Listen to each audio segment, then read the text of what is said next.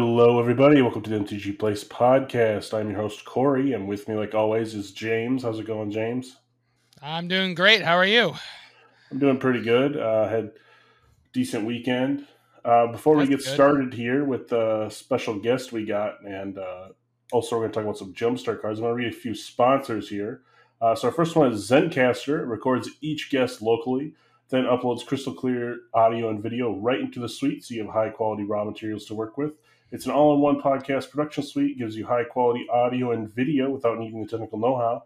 And if you want to try Zencastr Pro, you can get 30% off by using offer code zen.ai/the-MTGplace. Second way you could help support us, we have a TCG Player affiliate link, which will be in the show notes. You can also find that on our website, mtgplace.net. And lastly, we have a Patreon. You can sign up for as little as $1. You'll get a signed card from me and James in the mail, and you'll get any other cool perks you want. You can also play Magic the Gathering games with us or anything else you want to do. But now I'm going to bring in my guest here, which is k0ppk0pp from Magic Tapping Authority. How are you doing? Hi, I'm good. Thanks for having me. Yeah, we're glad to have you for sure. I'm ready to talk about some Jumpstart. Let's like I'm excited. Yes. I'm nervous. Well, for people who don't know you super well, what's your Magic history? When did you start playing and all that? Oh yeah. So I started playing Magic in high school. It was around the Onslaught, Scourge, Legions block, which I feel like is a very popular block. A lot of people came in at that time. Yep. That's around when we came in. Yeah, definitely. Yeah. Okay. Nice. Yes. Yep. Yeah, 98 around where I came in. So yep. Mm-hmm. It was just such a good block. But we're here to talk about Jumpstart. My friend was playing, and I at the time was a competitive Yu-Gi-Oh player. I was so deep into Yu-Gi-Oh. I was like competing at regionals levels. I was almost at a national level. And he was like, "Hey, do you know Magic?" I was like, "No." So he gave me like 2 decks and a shoebox of random cards, and we played in the cafeteria at lunch. And then Yu-Gi-Oh fell out, and I went to college, and it just kind of became the thing that I did on the side with friends until I got to New York, and then I found a solid play group in New York City, and we just started playing every Saturday at noon, and we were doing 60-card multiplayer. That's like what we found and we loved. And one of my friends was like, there's this like format called Commander that's like inherently multiplayer, and we're like, what? You know? So we bought the 2016 decks. That was when we came into Commander, and it just like spiraled from there. We started building Commander decks, and then the pandemic hit, and I was working in theater at the time, so my industry fell off, and I pivoted over to streaming after like an 8-month hiatus. And I went to my playgroup and I was like, what if we just streamed Commander? Like, it's easy. We already do it. We're already playing online on Spell Table in the pandemic. Let's just like see if anybody shows up. And we started doing it, and people started showing up. And we got affiliate status after doing a collaboration stream with Elder Drunken Highlander. And then it was like, okay, well, if I'm going to be a content creator, whatever that means, right? I don't know what that means, but like, you know. Yeah. And it's monetized, then my theater producer brain kicked in, and I said, okay, well, now I have to figure out what it is. And I was telling Corey before we started recording, I started watching other EDH streams on Twitch and was like, you know what's missing is that the players aren't talking to the chat, and the chat can't talk to the players. And if the players talk to the chat, the game takes too long. And so I was like, there needs to be someone in between here. And that's basically what we kind of formatted was, you know, what people have now started to call the 5-person format, which is that I am talking to the chat about the game, and the players are playing the game, and I'll chime in, I'll talk to the players, and then I'll mute myself and I'll talk to the chat. And basically it's like half esports commentator / half sassy co-host talk show evening host, whatever, you know. I love it. And yeah, so that's literally what my platform has become now. And then we decided to put it under an umbrella. So because we were New York City based before the pandemic, we decided to riff on the Metro Transit Authority and say we are the Magic Tapping Authority. We're the MTA, And that's just what we've been doing now. We branched out from Twitch into YouTube. We have a Twitter and an Instagram, and it's like me and my play group of like 6 other people are trying to understand how to collectively make this thing, whatever it is right now. Hey, that's half the battle for sure. Yeah, content creation can be kind of scary, definitely. So, yeah, it's awesome that you've been able to kind of, make something different in a way. That's kind of not exactly really on other channels. Like especially like that's a really cool idea, I think. Thank you. That's like when people ask me about like, well, what do I do? How do I get started? I always echo the advice that I worked for a Broadway producer for a while, and he sort of like coached me in how to be a producer. And his biggest piece of advice he's like, you got to find the gap. You have to find the thing that no one's doing yet and make that the thing. And so, that's my words of encouragement whenever anybody asks me, like, how do I do this? Is like, take what you love, Pokemon, Magic, Xbox games, running, who knows what it is, right? Like, whatever. Take the thing you love, do a bunch of research, and then figure out what's not happening yet, like what's missing, and do that and see if it works. It might not, it might. But you tried, and you can always pivot and change. But like, I think I love the Magic the Gathering community. I'm so grateful to like be in this space and be a part of it, and be on this podcast and be able to talk to people and meet other creators. And I also think that like I am a very candid and like honest person, and so it's like I also think that the space is very crowded, and that's okay. It's okay that it's crowded because everybody wants to make stuff, So, Right. like, if you want to join Definitely. the space and make something, how do you make it you? How do you make it different, Mm-hmm. Yeah. And honestly, I think, being genuine, being yourself, like, that's really key, I feel, because when you're not and, like, try to fake it, like, that's, people can, usually figure that out. And it can honestly... people can see through that. So yeah, that's definitely important, and I think that's great. Thank you. It's my favorite. What's the quintessential voice where it's like, "What's up, everybody? It's your boy." Exactly. Yeah. So what formats do you like to play? You kind of touched on Commander. That's kind of your main one, I guess, or do you have other ones you like to do too? I honestly, right now, just play Commander. I used to keep up with like Standard a lot, but I never really got into it. And I was recently at MTG Summit, and I got to talking to Treeroy, and he's a Legacy player. And I was like, tell me everything about Legacy, because I have no idea what you're talking about, and I'm fascinated. For years. Was like, really? Yeah. Yeah, we I was the epitome of not making day 2. I would 5-4, like you 6-3 makes day 2. I would 5-4 every single tournament, and so it was ridiculous. I finally made my first day 2 tournament this year on the arena during the Arena Open. Oh, congratulations! That's amazing. So. Yeah, I have a Death and Taxes deck. That is my main Legacy deck. I have not actually played a Legacy tournament for a very long time, though, mostly because they're hard to find. I mean, now that Arena kind of has them, it makes it easier. But like, back when it was like PTQ based and all that stuff, it's like you had to travel for that stuff. Like it wasn't like just like something you could find at your shop down the road. Usually, it was like, oh, you need to go to frickin' Pittsburgh or something. It's like, yeah, it's still like the big Legacy event was in Philadelphia or Pittsburgh this year, and then wow. So, but I'm sure Magic 30 will have something because Minneapolis St. Paul has a big definitely looking forward to that. Community, so we have a Magic Con, whatever they're calling about it. Is coming Magic Weekend. So, whatever they're calling it. I call it Magic Christmas.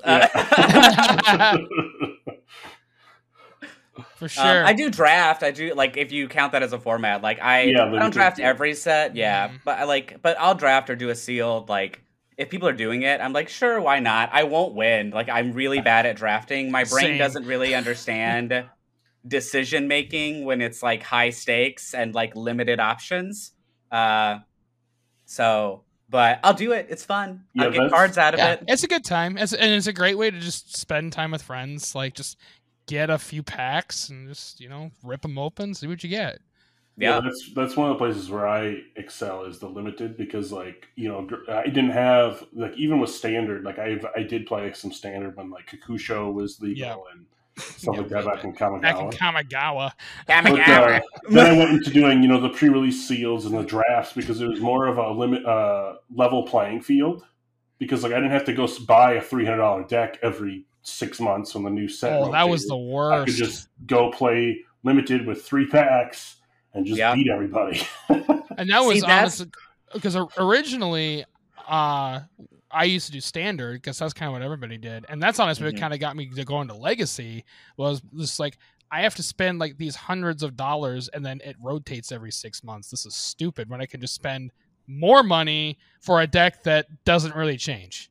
Like it changes a little bit, but like not a lot. So I eventually got my deck together. So standard, it's fun, but it's expensive. Like it's hard to keep up with. It's hard to keep up with. It's like it's funny how jaded and salty I am about needing 4 copies of a card now. I'm like 4 copies, insane.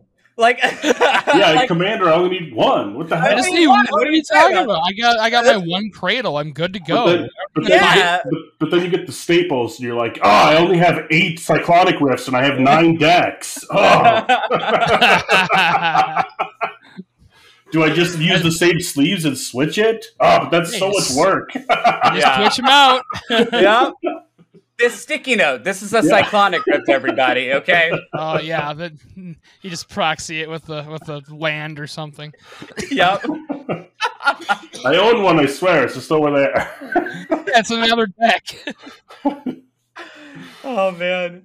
Yeah, I mean, that's like, and that's why Brawl didn't work. Like, no offense, like that's literally the concept of rotating out cards is not something Commander players want to do. Sorry, not sorry, but now they did the historic Brawl, which is literally just Commander, but you're at 25 life. It could use Planeswalker as your Commander. Right. Yeah. I mean, Planeswalkers as Commanders, I'm like pseudo interested in. That could be an interesting Rule 0 to explore, but like, yeah, there's already some we can use as commanders in Commander, so why not? Yeah. That's why, like, when I was still playing, like, I did take breaks in between because it was like Onslaught block and then Mirrodin hit, and Mirrodin was a disaster. I was like, oh my god, this set is broken. I can't afford these decks, so I took a break. Then I came back and Kamigawa was fine, and then I took a break, and then Laura. It's like I was in and out for a while. I missed all of cons, which I kind of regret now. Everyone talks about how amazing the cons of Card. Yeah, I missed that set too. I thought it was okay. I just thought it was okay. But that's because I was mainly playing Legacy at the time, and I was sick of the Monastery Mentor and Miracles being the biggest deck on the block. And... Oh, yeah. God, Miracles. Gross. I'll just put my Amanatu Miracle control deck away. We won't. It's on that shelf over there. Let's not look at it though. Yeah, for me, like I played pretty consistently from it was 7th edition basically. It was like when we started until it was Kamigawa. Until I think Kamigawa was when I kind of stopped, and then I didn't really pick it up until like Lorwyn or something like that. Mm-hmm. And then like into like Zendikar and like Worldwake is when I really got back into it, and then I was really into it, like because those were like my college years. So you start on that 7th edition with that foil Thorn Elemental. I'll never forget that. Like, oh man, this is a 7/7 that deals damage even though it's blocked as awesome. Yep, that was James's win con. Like every day. That was back in the day. That was like everybody's win con back in 7th edition when they started playing Magic. And then we had the Visitryx Trained Orb. We're like, this is so bad. The worst legendary or rare cards ever. Yeah, 7 for a 6/6 that does nothing. It's like, oh, Vanilla okay. 6/6. That's like a common now. Like 6 Yeah, for it's 6/6. literally a yeah. common. Common. Yeah, absolutely. That was a rare back in 7th edition. Ooh, God. We've got Visitrixes at home, okay? Exactly. Oh, man. Well, shall we look at some Jumpstart? Yeah, you want to read the first card? Are you talking to Cop or me? Oh, I'm talking to you, James. Me? Okay. Perfect. So as we do generally with these, we are going to be doing rares and mythics only. Otherwise, we will be here forever. And no reprints either. I know reprints because, again, we will be here forever. We'll be in the Woolberg order, so starting with white and alphabetical order of each color. So first of all, we have Argus Koss, Eternal Soldier. It is 3 and white for a 3/4 legendary spirit soldier creature with vigilance.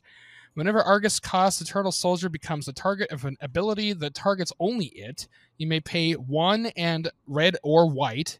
If you do, copy that ability for each other creature you control that ability could target. Each copy targets a different one of each of those creatures. So that's interesting. So it's worse. What's the red guy? Zada? Yeah. Zada. You just have to pay 2 to do it. Copies everything. Exactly. Yeah, it's Boros Zada, and it's Zada is only instants and sorceries, right? Or is it like this is strictly abilities? Yeah. Zada, and its ability. Oh, you're right. This is only abilities. You're right. So that's even worse. Exactly. Yeah, Zada is instant or sorcery spell that targets only Zada. Like it does some weird things. I was going through some tweets that people were doing, and where's the Flamekin? Yes, this thing. The Soulbright Flamekin, which is 1 and a red for a 2/1 elemental shaman, and it has 2 colorless. Target creature gains trample until end of turn. If this is the 3rd time this ability has resolved this turn, you may add 8 red mana. And so what happens is like you target Koss, and it will immediately target everything, and then immediately resolve the 8 mana. Yeah, so they'll all get the trample, and you'll get 8 mana. Yeah, that's pretty and cool. it's like sick. wait, what? So it does some very strange things. I will say also, as somebody who runs a D&D Ravnica campaign, everyone says Argus Koss, and it's Agrus. It's Agrus, and I don't mean to be a stickler about it, but actually it's Agrus. Actually, no, I feel that. I pulled a Corey. Usually it's Corey who mispronounces stuff. I mispronounce every damn thing. I'm usually pretty anyway. good. If you want something butchered, I'll say it. Oh yeah, he's bad. All right, who's reading the next one? I'll get it. Let's see. We got Lita, Mechanical Engineer. It's 2 and a white for a 3/3 Artificer legendary creature with vigilance. At the beginning of your end step, untap each other artifact creature you control. Pay 3 and a white, tap it, create a 5/5 colorless vehicle artifact token named Zeppelin with flying and crew 3. So we can make Led Zeppelins here. I literally was like, if somebody doesn't put a lead mirror with a Zeppelin on their board state, they've already lost. Beautiful. It seems pretty good because it only costs 3 mana for 3/3 vigilance. And at the beginning of your end step, untap each other artifact you control, like artifact creatures. So like all your Mers. Yeah, artifact creature. Mers will untap and all that stuff. You have blockers. You do, yeah. You have blockers too. It's like she's built to like do the vehicle shenanigans of like crew all my vehicles, and then I can untap them on the end step if I need to like crew and block again on the turn rotation. It's also like I see this and I go, oh, it's Wilderness Reclamation, but with artifact creatures in my command zone. And like, where does Drum Bellower fit into that? Where does where does Unwinding Clock come in here? So I mentioned mono white vehicles is tricky. Like that's when I think of her in the zone versus in the 99, I'm like, mono white vehicles may be real difficult, but Yeah, I like mean, the blue-white vehicles deck is already blue-white's really good. So it's good that I think it'll be way like good. it's a good deck, but there's only certain vehicles you could use. Like the list of vehicles isn't that long. Yeah. No. Yeah, she feels like a 99 to me for sure. I think you can build something fun with Agra's cost if you wanted to. That's really like janky and weird, and probably broken. But yeah, she feels like a 99 to me. Yeah, sure. Unless your whole point is just to make 5/5 Zeppelins the whole game. Which, if that's your jam, like live your life. That's fair. All right, you want to read the next one then? I do, because I love it. This is Preston the Vanisher, 3 and a white for a 2/5 legendary creature, Rabbit Wizard. Whenever another non-token creature enters the battlefield under your control, if it wasn't cast, create a token that's a copy of that creature, except it's a 0/1 white illusion. And then you can pay 1 and a white and sacrifice 5 illusions to exile target non-land permanent. Okay, so the first thing for me is I immediately was like, this is a rabbit head. Yes. He's a magician, okay? Rabbit magician. Rabbit illusionist. He's pulling his own head out of the hat, right? Yeah, his own head out of the hat. There's they're very smart here to say like, oh, well, if it wasn't cast, right? But white is such a blink color that like if you've got a blink ETB deck already that's in white, throw him in the 99. But like I'm super interested in my friend in the MTA, Corey, has a mono white devotion, and there's so many creatures that ETB and then clock the devotion. So to like blink those and make copies of them to like clock devotion across is like, it feels like a massive go wide or just value trade. Like blinking Sun Titan and then get double trigger on Sun Titan. Yeah, that seems good. Yeah, that seems great. That seems really good. Yeah, let's just get a bunch of stuff back. Or you play the Eerie Interlude, blink your whole board, get 5 illusions right away, and then exile something that you don't like. Yeah. Like a Reverent Hoplite 4 and a white for a 1/2 human soldier. When it ETBs, create a number of 1/1 white human soldier creature tokens equal to your devotion to white. Like, come on, that's crazy. Yeah, it seems good. just a little bit. Just flood the board with stuff and then just get rid of their crap. Anytime you're making token copies of permanents or creatures, it's gonna be powerful. Like it's unavoidable, you know. Yeah, even if it is a 0/1 version. Like... Yeah, as long as they have their abilities, who the hell cares? You know, right. you're gonna find a way to make that work. Yeah. All right, so we're on to blue now. The next one is Alondra Skydreamer. It is 2 blue for a 2/4 legendary merfolk wizard creature. Whenever you draw your second card each turn, create a 2/2 blue drake creature token with flying. Whenever you draw your 5th card each turn, Alondra Skydreamer and drakes you control each get +X/+X until end of turn, where X is the number of cards in your hand. Guess what, so guys? You gotta draw a lot of cards.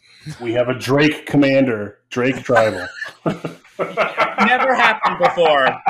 Brand new to the Magic scene. Oh man! So you can play all the wind drakes you ever wanted from back in the day. Yes. Can we rule 0 that I can play unlimited wind drakes in my deck? Yeah, exactly. I think the first part is super easy. Like drawing your second card is a Howling Mine or whatever. Right. Like that's so easy to do. The last part, you're going to need a wheel or some sort of effect that's going to draw you a bunch of cards. Like you're going to basically have like a Nekizar deck or something for that to work. Yeah, it's like mono blue Nekuzar. But then you've also got Talrand, and I don't know if Talrand's in the 99 of Alondra or if Alondra's in the 99 of Talrand. Like, yeah, because they both make drakes. So. Yeah. Right. I do like that she's meditating on a rock while this like swarm of drakes is flying by. Yeah, she's, this totally art's sick. Yeah. Really. But I mean, like, say you draw 5, right? Because you have to draw 5 cards for this. So at minimum, when you play this, all your drakes are getting +5/+5. So even if they're like wind drakes, they're 7/7 flyers. You're probably gonna win the game off that. If you do make it work, you will probably win because they're gonna have trouble. So it's kind of like you could just sit there and draw an extra, and get just 1, 2, 2 a turn until you're up to like 5 of them, 6 of them, and then just go all right. Now I'm crazy. gonna swing with them all as 7/7s. Yeah. Or bigger. And the wheel even is that because it's going to clock the first card you draw. So like the wheel only needs to be for 4 and you're good, Mm-hmm. Yeah, that's cool. Yeah, that's where Windfall comes in handy. Mm-hmm. Yeah, there you go. What is that card? I don't even know what that card is. It's a wheel, but blue. I know. Okay. It's blue wheel. Oh, okay. It's blue. All right, next up we got Isu the Abominable. 3 blue for a 5/5 legendary snow creature Yeti. You may look at the top card of your library at any time. You may play snow lands and cast snow spells on the top of your library. And whenever another snow permanent enters the battlefield of your control, you may pay a green, a white, or a blue. If you do, put a +1/+1 counter on it. Yeah, Or it's on like this snow-covered stuff. Yeah, snow deck. That's which is interesting. Like we've seen snow in Sultai with the who's the MDFC guy? Oh, what is it, Yorn or something? Yeah, Yorn. So now it's like snow, but in Bant. I don't know how many snow spells there are in Magic. Like, are there a lot? Like, is that a thing to do? See, we got Cold Snap. So there's Cold Snap. There was the original Ice Age that was all snow based, and there's King Kaldheim had some in it, if I remember and right. then a couple in Modern Horizons. So and then and there's a couple like remakes. 3.5, 4 sets to work with. So it's there, but it's not nearly as strong as some of the other like stuff for sure. Yeah, I feel like this is a deck where I would just put I would put Azusa, I would put like everything that can let me play extra lands and just have most of the deck be like snow basics. Just like burn through the deck. Yeah. Yeah, because I mean, it's literally like, okay, I could play the snow off the top and then tap the land I just played to put a 1/1 on this. Yeah, and then you're just kind of going Voltron, Abzan Voltron deck. Yeah. With snow lands. It's probably better in the 99 of another deck, but that's built around snow. Probably. There's not a ton of other snow commanders out there, so I don't know. I don't know how many legendary snow creatures there are, honestly. Like, not off the top of my head, at least. All right, you want to do the next one? Yeah. Okay, I'm gonna butcher this. Kinesos. Priest of Thassa. We're gonna call him Ken. 1 and a blue for a legendary creature, Merfolk Cleric. He is a 1/3. If you would scry a number of cards, scry that many cards +1 instead. And then 3, and then hybrid Simic, so green or a blue. Look at the top card of your library. If it's a Kraken, Leviathan, Octopus, or Serpent creature card, you may put it onto the battlefield. If you don't put the card onto the battlefield, you may put it on the bottom of your library. Oh god, it's another sea creature deck. Yep. Yeah. Sea creature deck. Oh man, we've already had a couple like cards from a couple of past sets that we've looked at that were like really friendly. It's probably better. Well, I don't even know what was the other one. Black blue though. I can't remember what the colors were. It was blue and something. I can't remember if it was black or white. I think it was Dimir. Yeah. So, but this one you can also, build scry into it as well. So you can like set up what your top card is going to be, and then flip it over and okay, now I got my Stormtide Leviathan. Yeah, it's got that play your scry ball. Yeah, your top or crystal ball. Yep. Scry ball. What's the blue partner from Commander Legends? That's the Sphinx. That's like whenever you would draw a card, you scry instead. Oh, that. Yeah, it's like whenever you scry, you draw. I think. Oh, that's it. It's not Sphinx of Jarail. That's a different one. That one just lets you look. I can't remember. Yeah. The one that's. There's another one that's like if you would scry, you scry that many +1. It's just like this effect. Yeah, they feel like they want to be friends. Yeah, for sure. We're slowly getting enough scry cards that I can build a scry baby deck because I just want to build a deck where every card has scry on it. Every single card. And it doesn't have to be good. I just want every card to have scry on it. Just for the fun of it, Yeah, do it for the memes. Uh-huh. I do like that it's like Thrasios, but Kraken, Leviathan, Octopus, or Serpent. Like, it's a mana dump that lets me go through my deck in a way, and like, if I don't like the thing, I can bottom it, or if it's a creature of that type, I get it. Like, it's interesting. And honestly, a lot of those creatures are usually pretty expensive, so this is a really easy way to cheat them in. So, oh, yeah.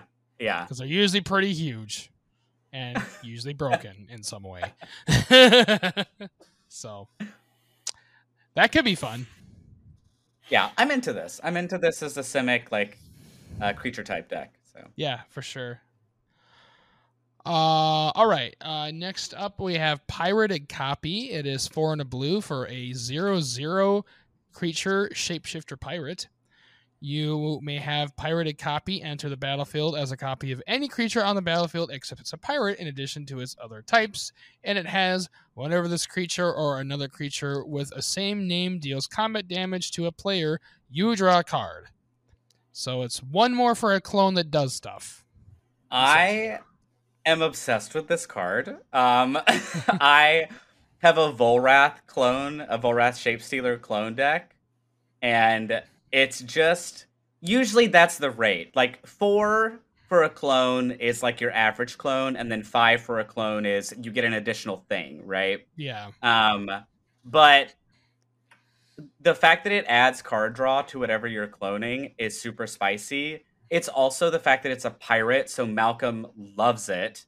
And it's also, if you clone an opponent's creature, it doesn't say creature you control with the same name. So if you clone an opponent's creature, when that creature deals damage to a player, you're going to draw the card off the opponent's creature. Right. Which I think is the weirdest part of it to me. The other crazy thing is you could clone something you have multiple times, and then you play this, and then with all of those clones, you're going to draw cards. Yes, I haven't figured it out yet. There's got to be something with Mystic Reflection here. Like, how do I? Or it's Azorius Mirror Weave, where like everybody mirror weaves into the Pirated Copy, and then I swing out and draw a bunch of cards. Like, there's so many weird things you can do with it. Like, this is the deck you run Spy Kid in. This is where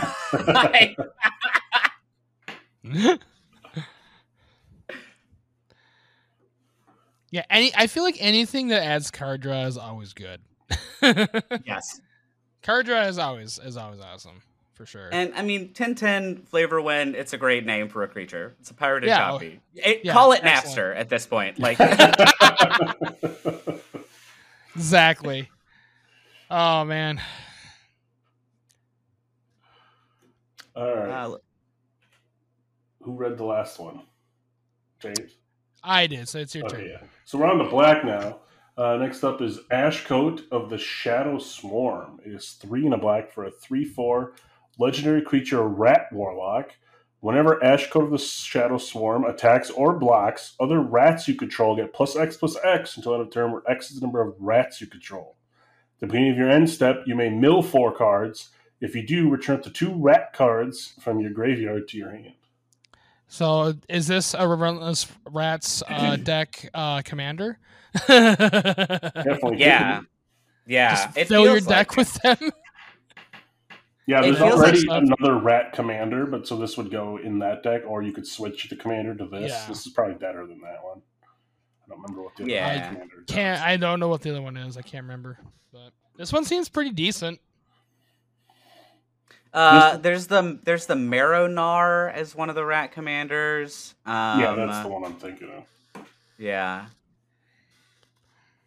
I wish it came back to the battlefield, but beggars can't be choosers. Like, right. I wish it was at my end step, mill 4 cards, and then return up to 2 back to the battlefield, because they're so small.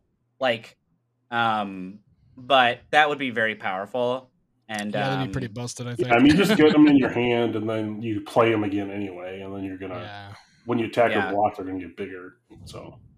Yeah. Right. This also is rat tokens. I'm sure there's a way to I don't know if there's ways to make rat tokens, but it feels. I've seen a lot of people. I think there are. Pack rat, yes. Yep. I've seen a lot of people try to do relentless rats in Corvald. I've seen them try to I've seen iterations of Relentless Rats where it's fine. What's the mono black legendary from Kamigawa that people use that like brings something back on the instep too? Shieldred.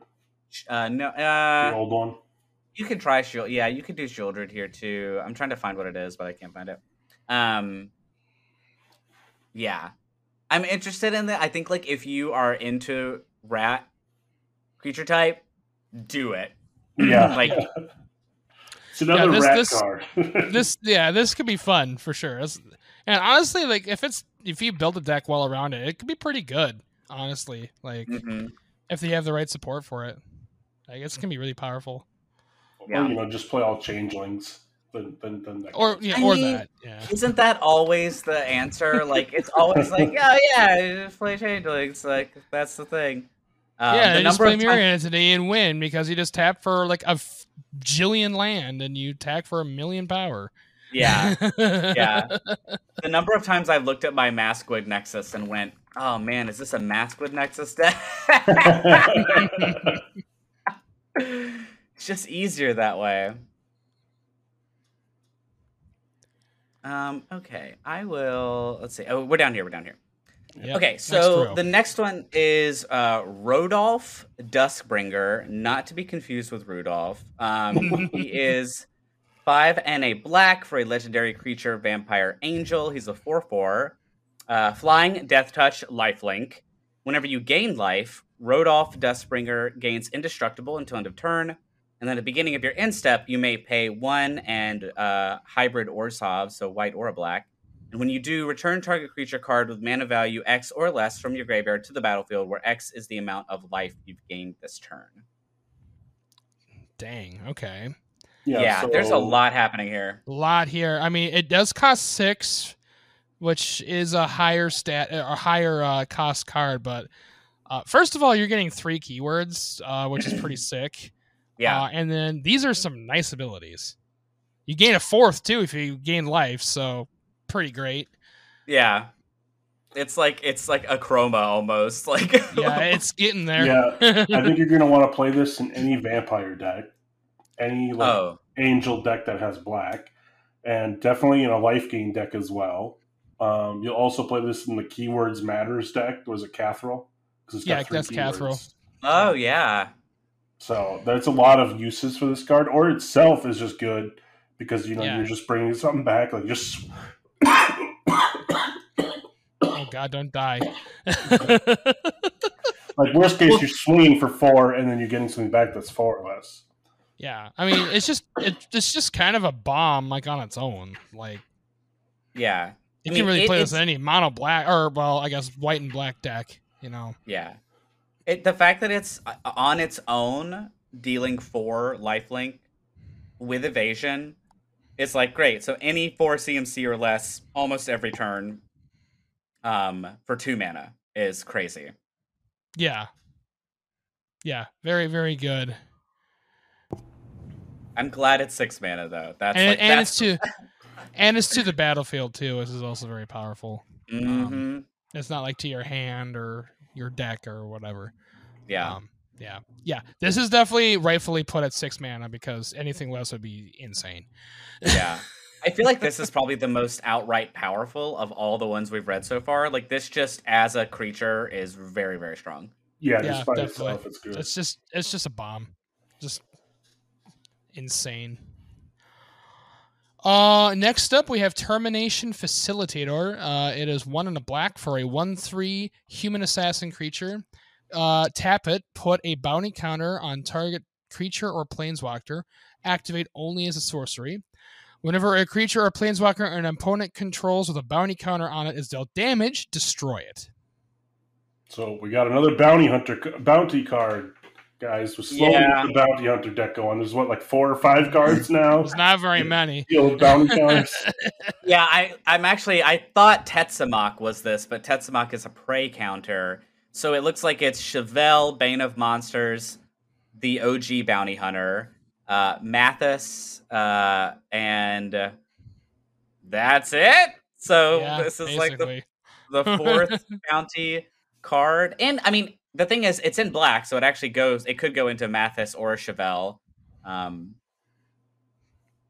Yep. It is nice because it makes it so that, when they're dealt damage, destroy it. So it pairs with both of them because I think the other ones make you draw cards.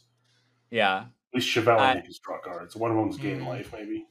Mathis is when this creature dies, each opponent draws a card and gains 2 life. Okay, so it's life and draw.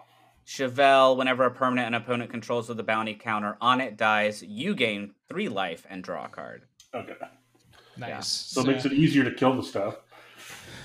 I love that for the flavor of the Termination Facilitator, it is only at sorcery speed, because if, like, say, somebody swings out, they go to blocks, and then if it were at instant speed, you could be like, oh, well, if it's going to die from the blocks, tap it and put a bounty counter on it, clearly. Like, but that's not the way a bounty works. A bounty has to be put out first. Right. Before the thing can die. Yeah, because you can also do it like, oh, you're swinging at me, I'm going to put a bounty counter on it, so if they block it with a 1/1, it's going to die. Exactly. Exactly. The flavor text, you sign, then they die. Simple as that. Yeah. That's good. Is that the first? That is the first card with flavor text we have read. Wow. Okay. Yeah. All these have too much other text, apparently. All right, on to red here. We got Ardaz, the Cobbler of War. It's 1 in a red for a 1/1 legendary creature goblin shaman with haste. Whenever it or another creature enters the battlefield under your control, that creature gets +2/+0 until end of turn. And it has to pay 3 in a red, create a 1/1 red goblin creature token with haste. Activate only as a sorcery. Damn. Okay, that's aggro as hell. Yeah. God, man.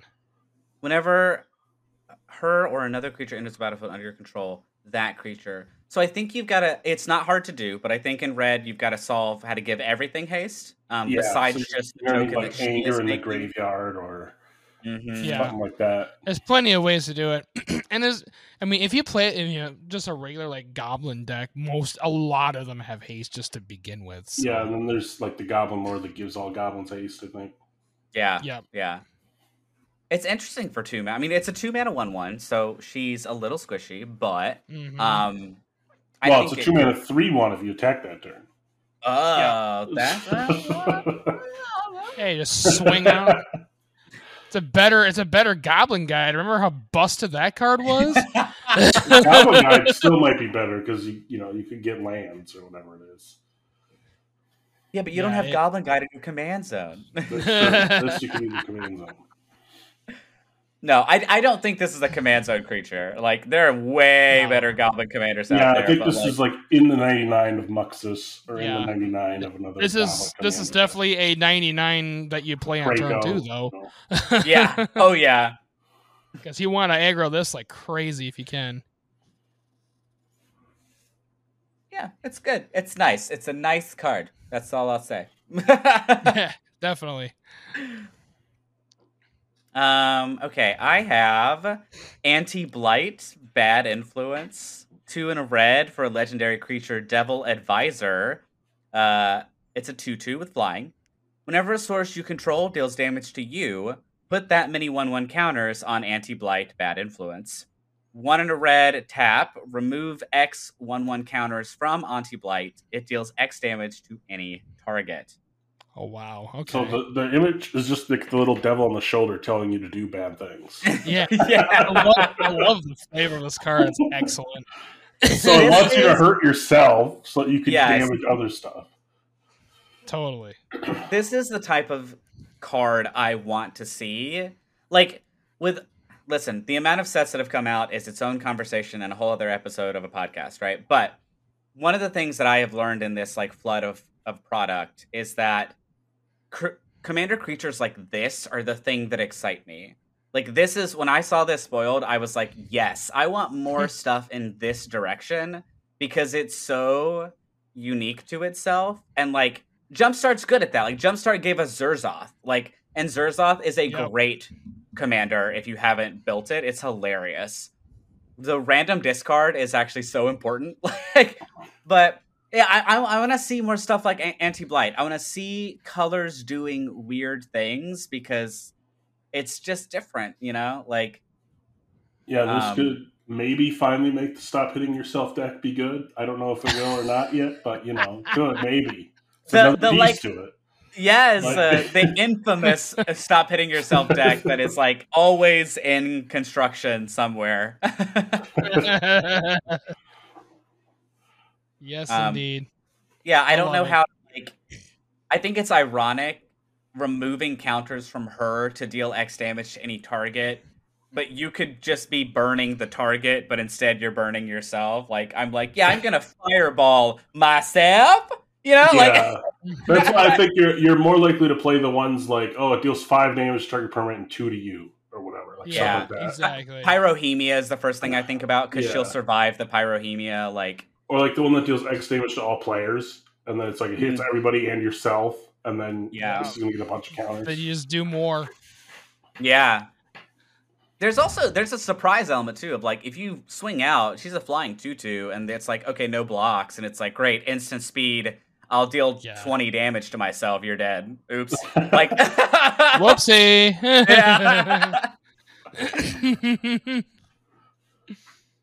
Yeah. Yeah, that's excellent. Next up, we have Brazen Cannonade. It is 3 in a red for an enchantment. Whenever an attacking creature you control dies, Brazen Cannonade deals 2 damage to each opponent. And then it has Raid, which is at the beginning of your post-combat main phase. If you attacked with a creature this turn, exile the top card of your library. Until end of combat on your next turn, you may play that card. So it seems really good in like a goblin token deck, right? Like you just swing. Totally. If they block, you don't care because they're taking 2 and you're going to just look at another card. Yeah, I think it's any go wide token strategy in red. You could be in Gruul with Wart. You could be in like Boros. There's so many ways to do it. That it's just value for doing the thing you're gonna do anyway. Like, why would you not? Right. I'm interested in the first.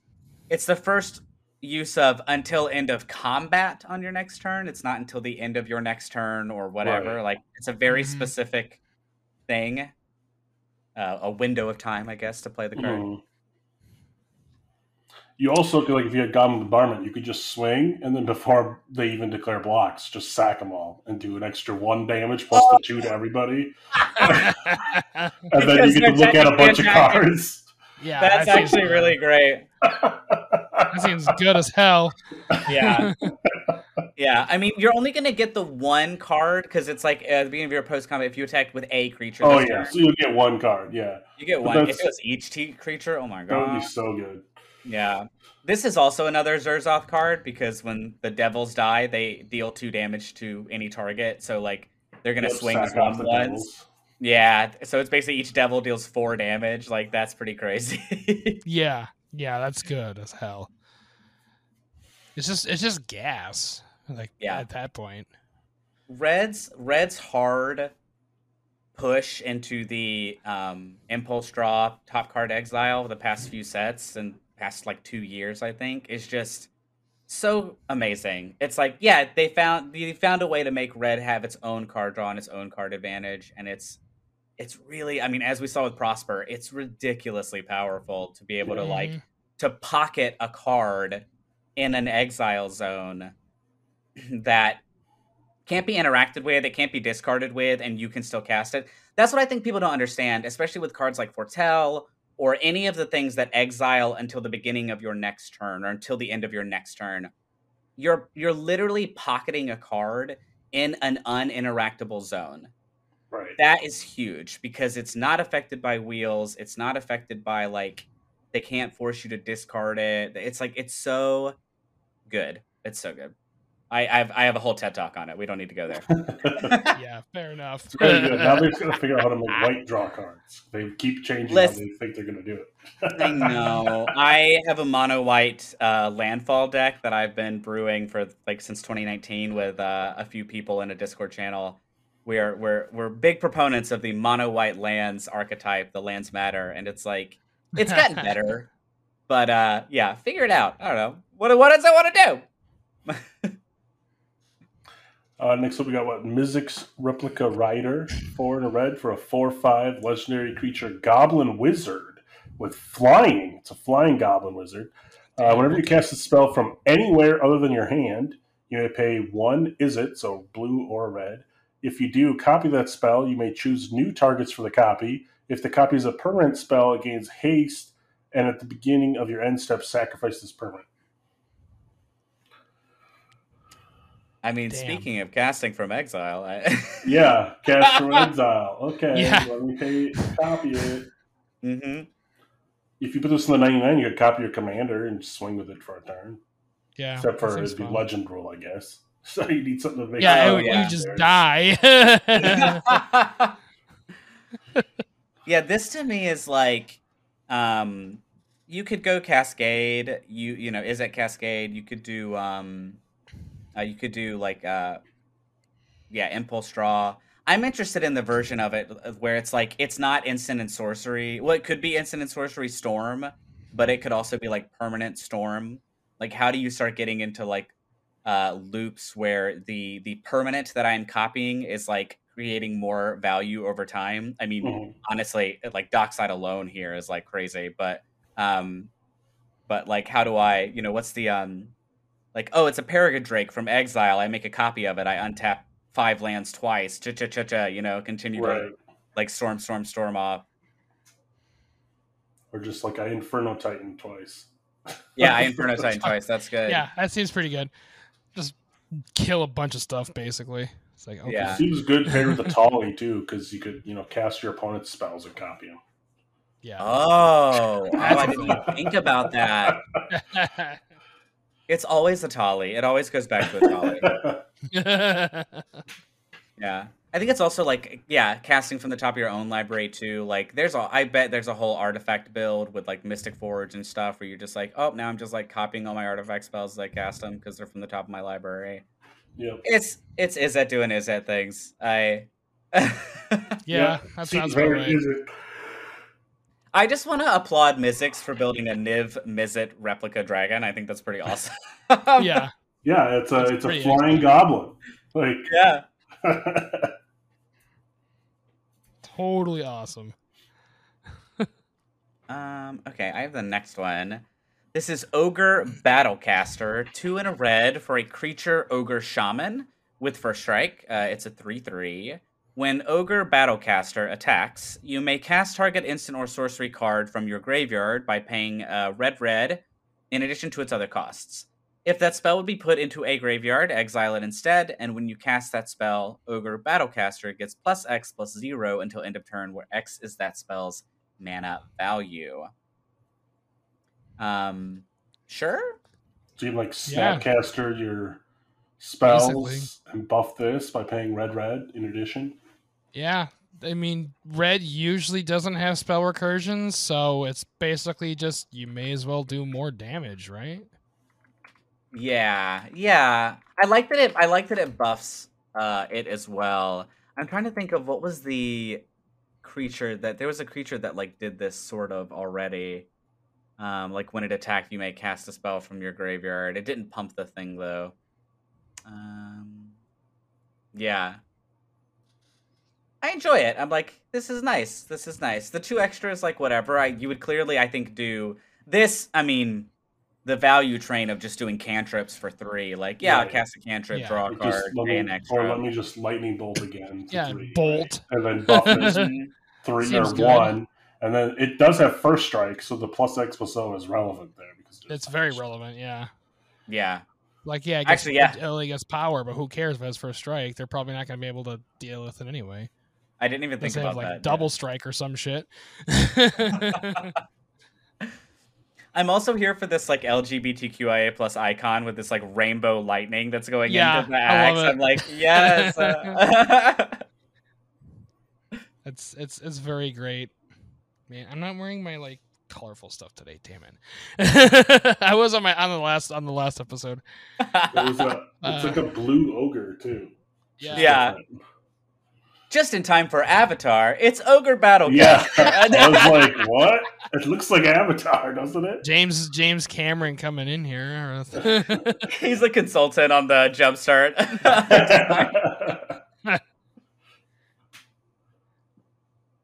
All right. Oh yeah, I'm up. All right. So that's red. We're moving on to green. We got Benevolent Hydra. It is X green for a 1/1 Hydra creature. Benevolent Hydra enters the battlefield with X +1/+1 counters on it. If one or more +1/+1 counters would be put on another creature you control, that many +1 +1/+1 counters are put on it instead. And then tap it, remove a +1/+1 counter from Benevolent Hydra, put a +1/+1 counter on another target creature you control. Ugh, that was a tongue twister. Holy crap. So it adds +1 like Hardened Scales, right? And then but you could just play it as 2 for a 1/1 version of Hardened Scales. Yeah. So I like the space so you don't have to pay X if you don't want to. Like they did that in Brothers War as well, where like the X you can overpay if you want to. But like here, at least you're getting a bunch of 1/1 counters, so you're probably going to dump stuff into X. But yeah, when I was going through the list of cards, it's just like the biggest eye roll on this one is like it's like all redundant things that exist in other places that are put into a card. But my favorite thing was exactly that, like, oh, it's a 2-mana Hardened Scales. That's all this is, really. Right, exactly. So if you want that effect, it's going in your deck. Yeah. 100%. If you're on Hardened Scales, +1/+1 counter synergy. If you're on Hydras, then congratulations, you have a backup Hardened Scales. That's easy. That's easier to recur too. Like if it dies, it's easier to get back than the enchantment. Like I think it's pretty good on it. Like when you put an effect that's on an enchantment on a creature, it's immediately better because it's. I'm always of the opinion that who cares if it's easier to remove, it's also easier to recur. That's true. Yep. Just imagine this with like doubling season or something. It's so, oh gosh, so dirty. I can't even. It's gross. You could put this in your doubling season deck, James. Yeah. I know. It would actually work decently. Next up, we got Kippo, the Uktabi Prince. What is that? Okay. 2 and a green for a 2/2 legendary creature, Monkey Noble. So we got a monkey commander here. Tap it. Each player creates a colorless artifact token named Banana. With tap, sacrifice this artifact, add a red or a green to your mana pool, and you gain 2 life. Whenever an artifact an opponent controls is put into a graveyard from the battlefield, put a +1/+1 counter on each creature you control that's an ape or a monkey. And whenever Kibo attacks, defending players sacrifices an artifact. So it's monkey commander that hates artifacts, I guess. Well, it hates opponents having artifacts, so you can have artifacts. Oh, I mean, yeah, exactly. So it's basically you're giving them your bananas and you're forcing them to get rid of their bananas so that you can get all your stuff, all your monkeys bigger. It's like, give me your bananas to pump my monkeys. Yes. I love it. So you have the ape monkey tribal. There's a decent. How many monkeys are there? There's a few. I know there's older ones. I'm sure there's got to be some new ones too, right? Yeah. This is like it's clearly a Maskwood Nexus deck, you know. Like, oh well, my things are apes or monkeys, so it's fine. Or it's a changeling deck as well. Like, I think what's interesting about this is that it's counting treasure. So it feels like the perfect way to like, oh, you want a net value by spending your treasure. I'm going to pump my board to do that. And like my brain jumped to like Tempting Contract at the beginning of your upkeep. Each opponent may create a treasure token. For each opponent who does, you create a treasure token. And I'm like, what's the version of this deck where I'm actually giving them things that is just going to pump my board to crazy numbers, you know? Like, right. So there's 46 ape and monkeys in Magic. Oh, If you count the unhinged sets, there's about 3 unhinged ones. I see. Interesting. Okay. So And all of them are either green or red, so you could play them in this deck. So it's I guess doable. there's one black one. But that's doable. So then. you definitely have enough to play like 20 monkeys. If you want. 20 monkeys and apes. Even if they're not all the best. Yeah, like the banana token is not the point of this this creature for me at all. Like it's cute, but I think it's really looking at like clue tokens, blood tokens, treasure tokens, food tokens, like I think any of those cards in Gruul that you can find that's like either going to benefit from your opponents doing that thing already or giving them stuff for them to do, like is interesting. Right, yeah, because that's what I said. Then if you could put like a few monkeys in the deck that are good, the good ones, and then some changelings or something, you're going to buff this at every other monkey and ape you have, so... Oh, is Kogla an... Oh my gosh, hold on. Is Kogla an ape? I'm pretty sure. Creature type ape? Yes! We're pumping Kogla! This is great! Yeah, like Kogla's pretty good. I mean, the old school ancient silverback is okay, right? Like, yeah, that's what I was thinking of. They got the Gorilla Titan, the banana. I want a banana this big. This big, Love that. Ravagan, obviously, is super good. Oh, yeah, Ragavan, yep. Yeah. Silverback Elder. Yeah. You definitely have some stuff to work with, for sure. The rest are commons, but...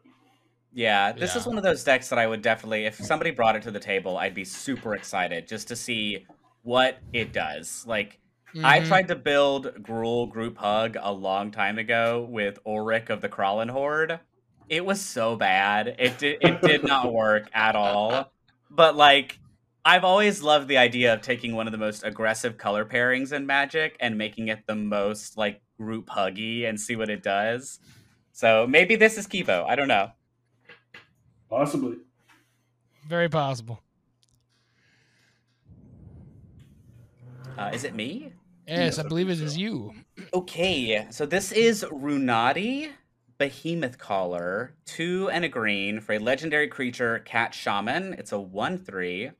Whenever you cast a creature spell with mana value 5 or greater, that creature enters the battlefield with X additional 1/1 counters on it, where X is its mana value -4.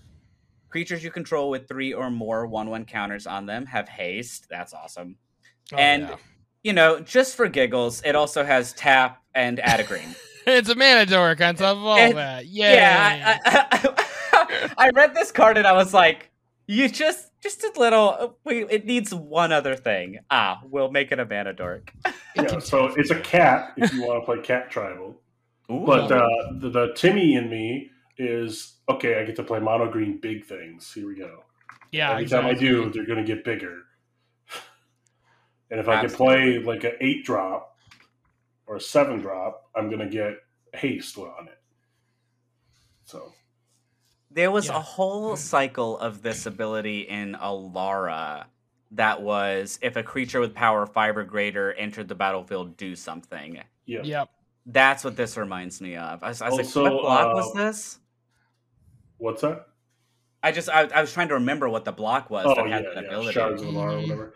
Also, back when Jund was Commander huge. Legends, there's the partner pair that's for the green and the blue one for playing big shit. So now you could just play the green half of the Commander Legends stuff. Interesting. Casting big seems. I think it's 6 or greater for that, but it's going to work with the 5 or greater too. You can always pair it with like Fierce Empath, so it costs less. Oh, yeah, yep. Because I think it was at 6 or more cost 2 less, if I remember right. No, that's Crows and Drover. Fierce Empath searches for it. Yeah. I'm thinking of Drover. Sorry, yes, yeah, that's right. Fierce Empath searches, and then you play Drover. Yes, Crows and Drover also would be good. Yep. Yeah. Oh, I've never seen this card before. Hey, that's old school. Nice. Oh, yeah, absolutely. Oh, there's so many. Yeah, this feels like a deck where, like, once you figure out what the engine is, you can just slap whatever giant creature you want into it and go to town. Yep. This. Once you just got to build the right deck, and then this can just go crazy. Like, it's easy. Mono green Timmy. It's big mean green, man. You can put your Thorn Elemental in here and have haste. There it is! There it You'll is! say the image correctly. A haste We Thorn found it. Elemental. What? We found it. It'll be a 10-10 as well. 10-10 damage Thorn Elemental with correctly. haste. That's a third of their life right there, or a fourth of their life right there, man. Got him. Boom. Yeah. That's just green doing green things. I love it. Yeah. I'm personally a fairly green player, so are you? I like seeing stuff like this. Yeah, he's the green player. I'm the black player. So Nice. Yep. I am a white player. I want control. I want protection. I want to says the person who also plays a cleric in like every D&D campaign. All right, finally, our last one is Zask Skittering Swarmlord. It's 3 green for a 5/5 legendary insect creature. You may play lands and cast insect spells from your graveyard. Whenever another insect you control dies, put it on the bottom of its owner's library, then mill 2 cards. And then you pay 1 and was that Golgari, black and green. Target insect gets +1/+0 and gains Death Touch until end of turn.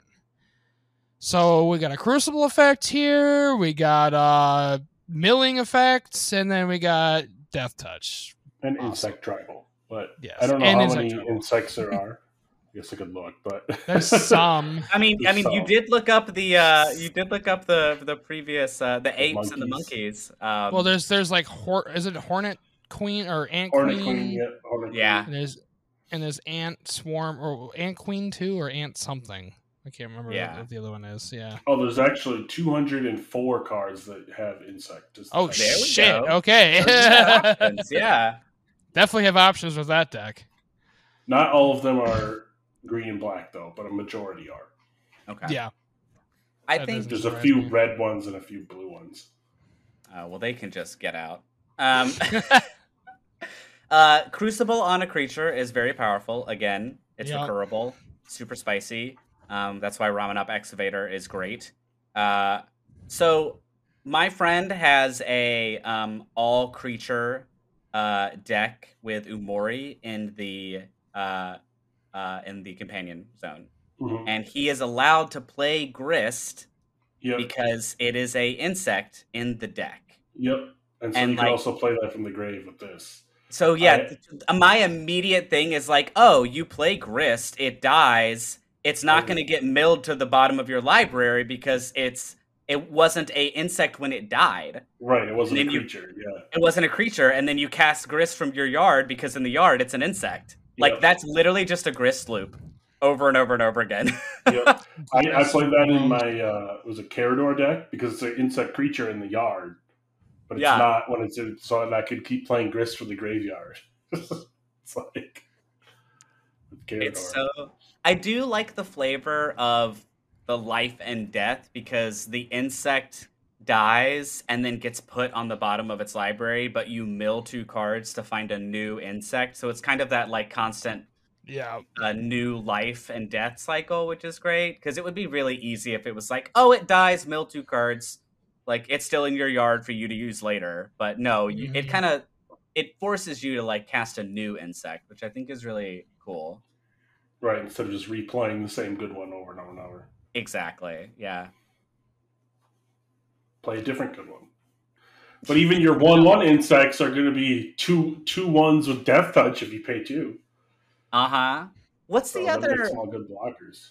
what's the weird finger guy? That's hold on.